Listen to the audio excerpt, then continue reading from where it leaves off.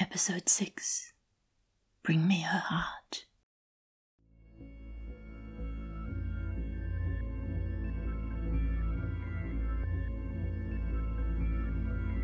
This is Casey James. I don't know where exactly I am. I don't know what's going on. There's a lot I don't know. But I'm going to figure it out.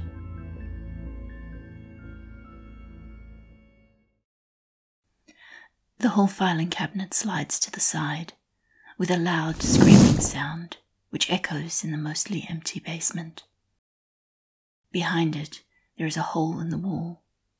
Not an archway, not a doorway, a ragged-edged hole leading into a tunnel. It's dark, so I can't see much more than that. That looks promising, says Deacon, because of course he does. He gets out his flashlight and flicks it on. The beam of light shines down the empty tunnel. Nope, I say. No, it really doesn't. It looks like a terrible idea. Your not a ghost friends said we needed to find stairs going down, says Deacon. And we will. Nice, safe stairs somewhere in town, maybe. Is there a library? There must be a library, or something. But not a random tunnel going who knows where, in the basement of a house where we've already found a creepy book and a mirror that talks. There aren't even stairs in there. Deacon looks thoughtful, but he's still shining the flashlight into the tunnel, so I add, last time we went into some sort of underground labyrinth. You ended up tied to an altar by cultists. And then there was an earthquake. Right, yeah, says Deacon. But there are no cultists here, Casey. It's safe. As if to prove him wrong, the eerie sound of far-off chanting wells up from the darkness of the tunnel. I give Deacon a very skeptical look. Would you rather go back outside with the cultists? He asks. Put like that, he has a point. I would not rather go outside. Although the fog is almost as much of a worry to me right now as the cultists and the horned man. Not really, I admit. And there's still that horse thing upstairs. I can't hear the crashing and the hoof-claw sounds from down here, which should be reassuring, but it only makes me more nervous about running into the thing. Deacon looks at me with his eyebrows raised, waiting for the obvious conclusion to come to me. I sigh and nod. Fine, I say. Once more unto the breach, dear friends. Or whatever. There are no stairs. The tunnel slopes gradually downward before leveling out, curving around underneath itself like some sort of stone Ouroboros. The faint sound of chanting doesn't get any louder, like it's still far, far away, but the air gets cooler and more humid, and the walls of the tunnel are odd. There's no other way to describe them. At first, I think it's just that we've moved from a worked, man-made tunnel to a more natural cave, with stalagmites and stalactites and rocky projections, but it's not. It's not just the normal sort of rocks that you'd expect in a cave wall. Instead, the tunnel wall sort of folds and stretches until it has these solid ripples along it that look for all the world like tree trunks. Stone tree trunks, crowded along the edges of the path, with branches leaning and hanging overhead. I halfway expect to hear the rustle of leaves, but it's eerily silent, except for that far-off, breathy sigh of chanting voices. We walk in silence for a long time. I don't know how long. I slip into a sort of fugue state, just listening to our footsteps and staring at the patch of light ahead, cast by Deacon's flashlight, and the rippling, moving shadows of the stone trees. I don't notice when the fog creeps up from the ground, the slow, swirling, silent mist that seeps out between what are now very clearly tree trunks. I don't notice until it's risen to curl about our knees and obscure the glittering crystal flowers that are peering out from between the roots of those stone trees. "Hang on," I say to Deacon, putting a hand on his shoulder to stop him. "Does this not seem weird to you?" "Oh, Casey," says Deacon's voice from up ahead amongst the trees. "you really do need to learn to pay attention, don't you?" I can't see anyone there, but his voice is unmistakable. The Deacon holding the flashlight turns a pale, wide-eyed face to me and says, Yes? Yes, it does. By unspoken agreement, we turn around to go back. And by go back, what I really mean is we turn to flee the scene as fast as possible. But behind us, there is no path. There is no dark, narrow, cave-like corridor, and there is no path through the forest of petrified trees and crystal flowers that surrounds us, crowding in as if the walls, trees, whatever, are leaning and shuffling closer. Overhead there are branches overhanging, drooping under the weight of glittering crystal fruit and softly clinking leaves. I spin back around, although I keep one hand on Deacon's shoulder, in the vain hope that touching him will stop anything weird from happening and replacing him with some alternate version of himself. Now, is that any sort of gratitude? Asks Deacon's voice from the darkness among the stone trees.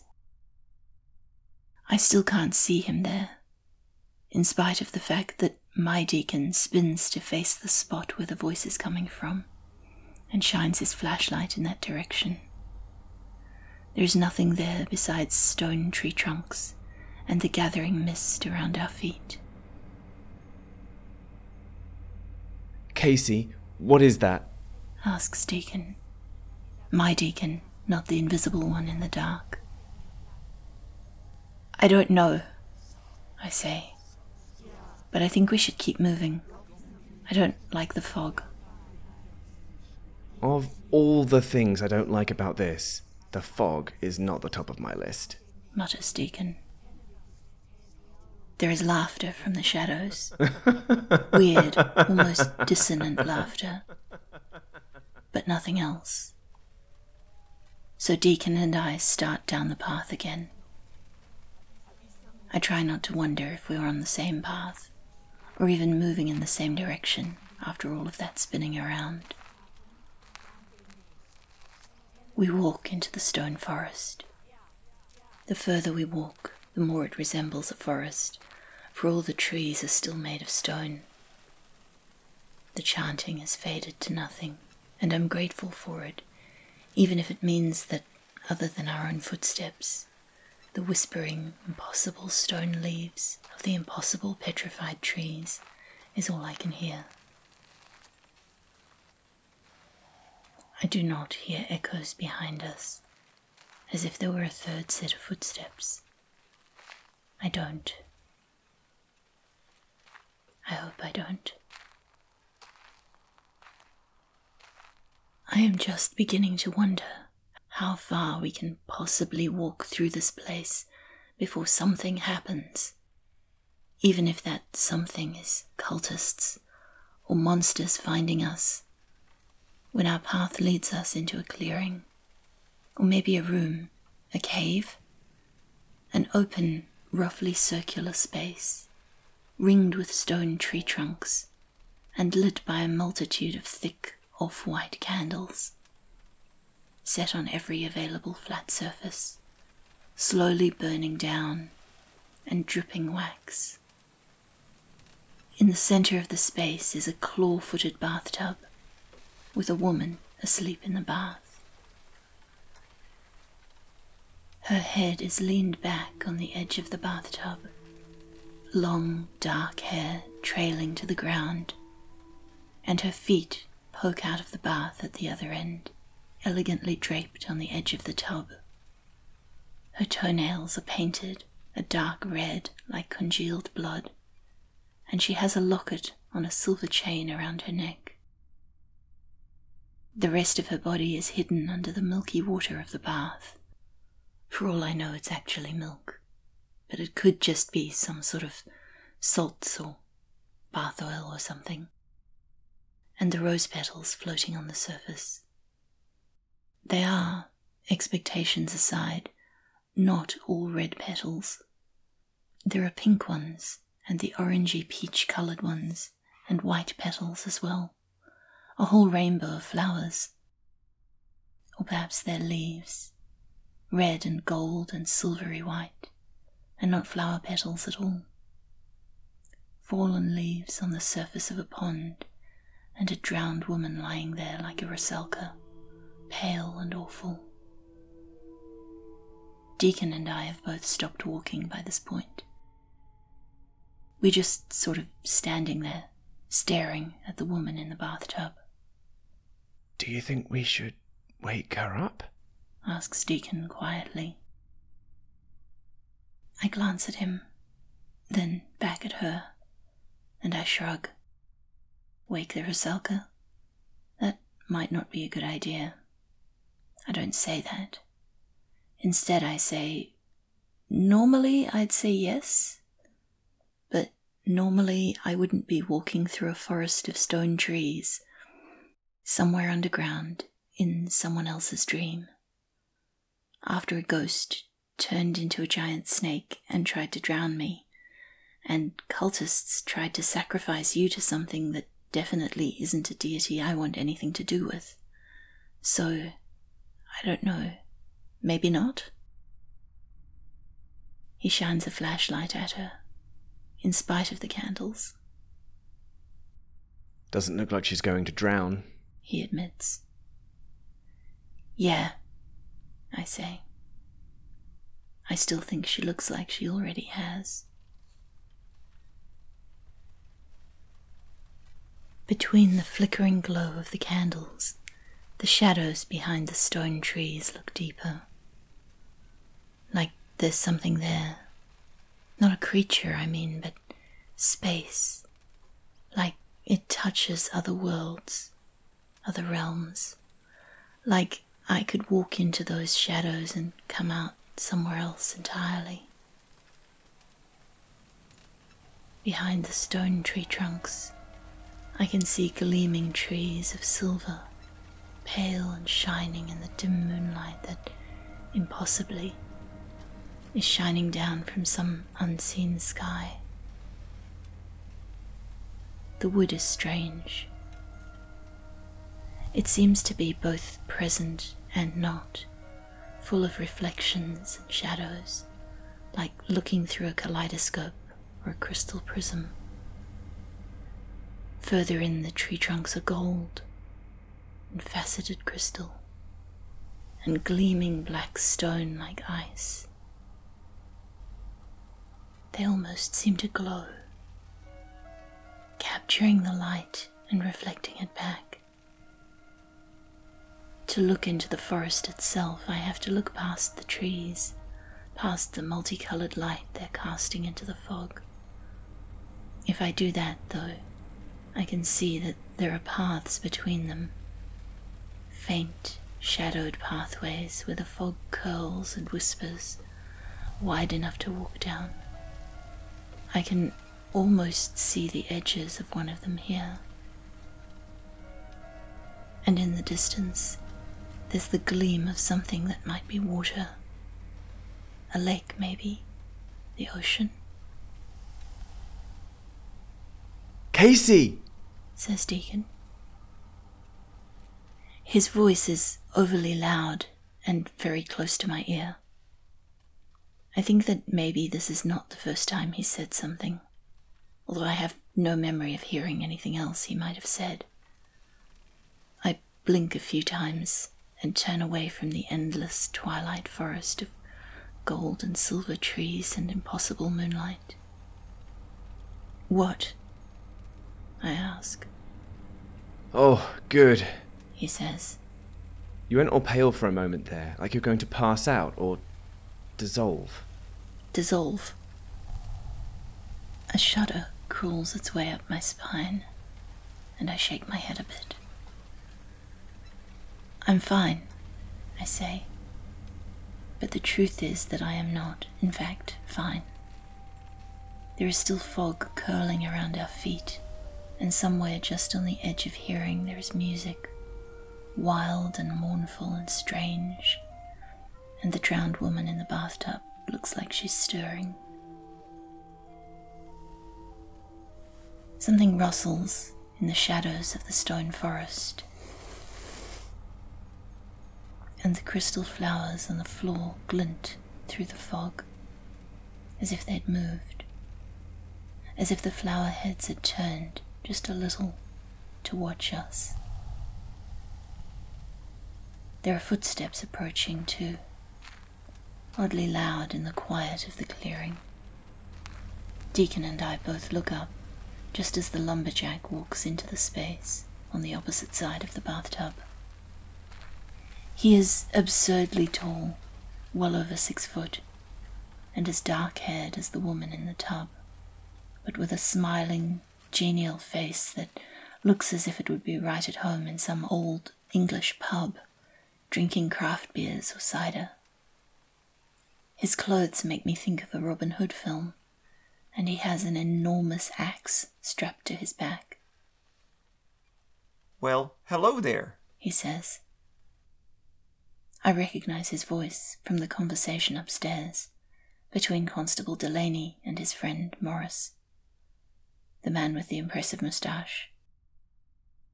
I suppose if he shaved the moustache off, Morris would look a bit like this guy, although he wasn't nearly as tall, so it can't actually be him. Hi.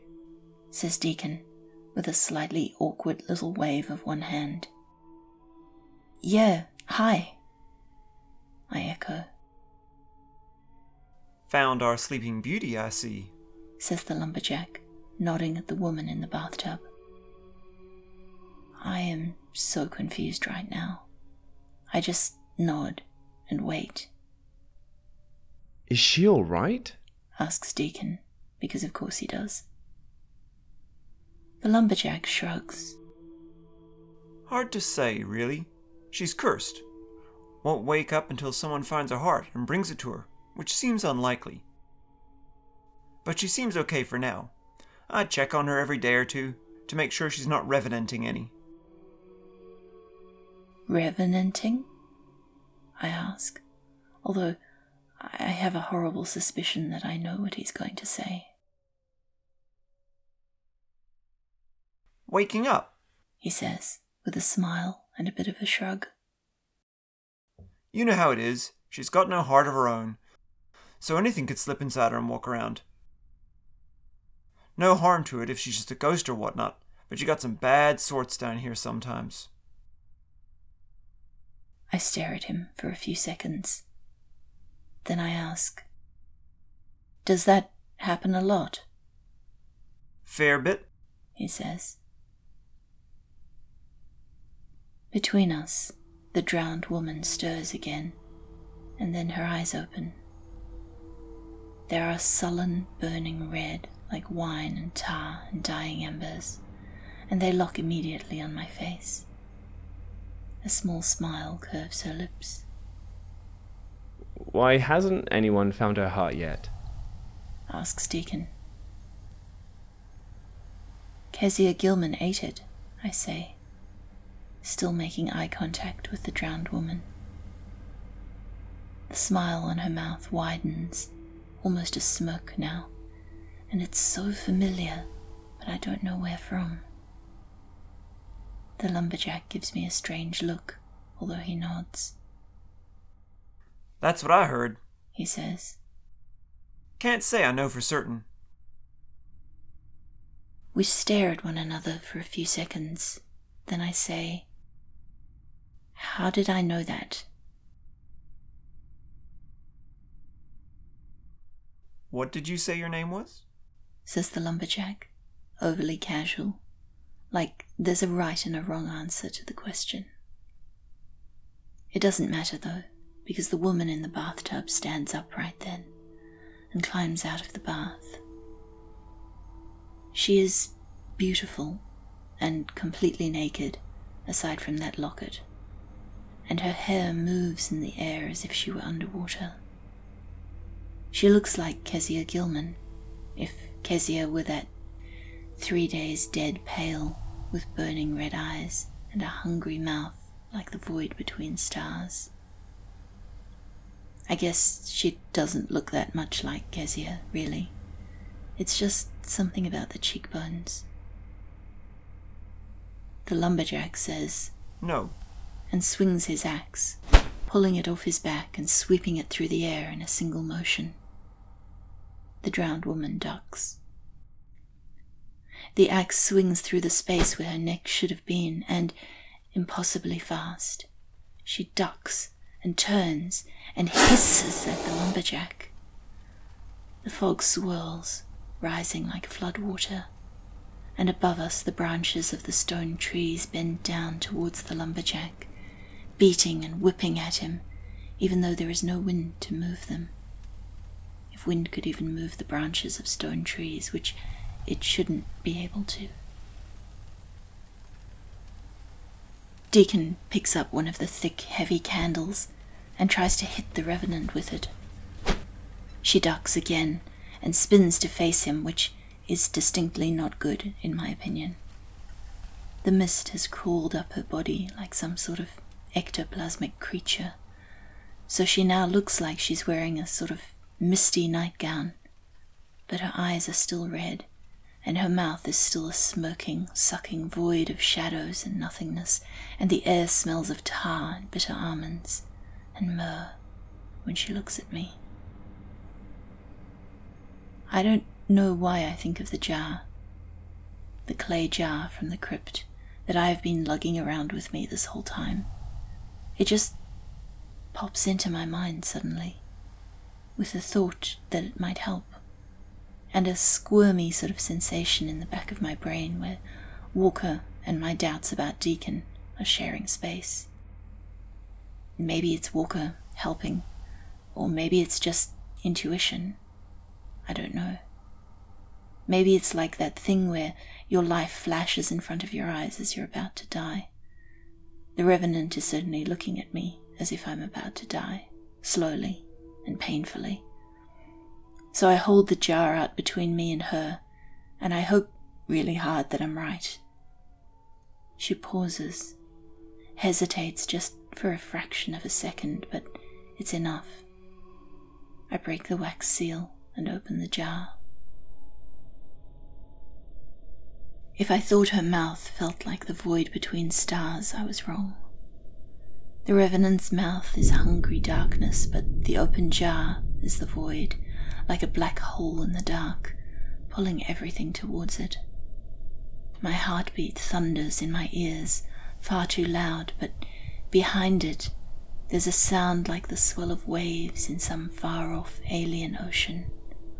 Fog and shadows start to spool up and into the jar. Then there's a wet thwack, and the revenant's head falls from her body in a spray of blood. You can close that up now, says the lumberjack. Numbly, I close the jar. The lumberjack nods at me and says, Appreciate the assistance. Not often we get himself possessing anyone, but he makes a right quick revenant when he does. Gave me this last time. and he pulls the collar of his shirt aside to show me a massive scar tissue along his throat and his collarbone. It looks like some sort of wild animal tried to maul him. The lumberjack turns to meet Deacon's rather shocked gaze and adds, "Give me a hand with her?" I guess that Deacon nods, or maybe he just stumbles forward to help. Between the two of them, they lift the woman's headless body back into the bathtub, and then the lumberjack picks her head up and carefully places it onto the body, matching up the stump to her severed neck, where his axe had chopped through it. In front of my eyes, the skin seals over, and her head reattaches. Deacon makes a gagging sound. Does this happen a lot? I ask, finally. "Fair bit," The lumberjack says. "If you happen to find it, bring me your heart, and we'll sort all this out. Meantime, I reckon you folks should head back out. Stay on the path, though. Never know if himself is nearby after something like this." The walk back up through the stone forest takes a very long time. We do not speak, not even once we get back to the basement and climb up those 60 stairs to the kitchen. We stay on the path. Silently and nervously, we stumble to the front of the house, unlock the door, and begin the long tramp back to the village. I'm not looking forward to the questions that will inevitably come our way, and from the look of him, Deacon isn't either. Or maybe he's just still processing. I know I am. No rest for the wicked, though. Nor for us either. I think we're being followed. Again.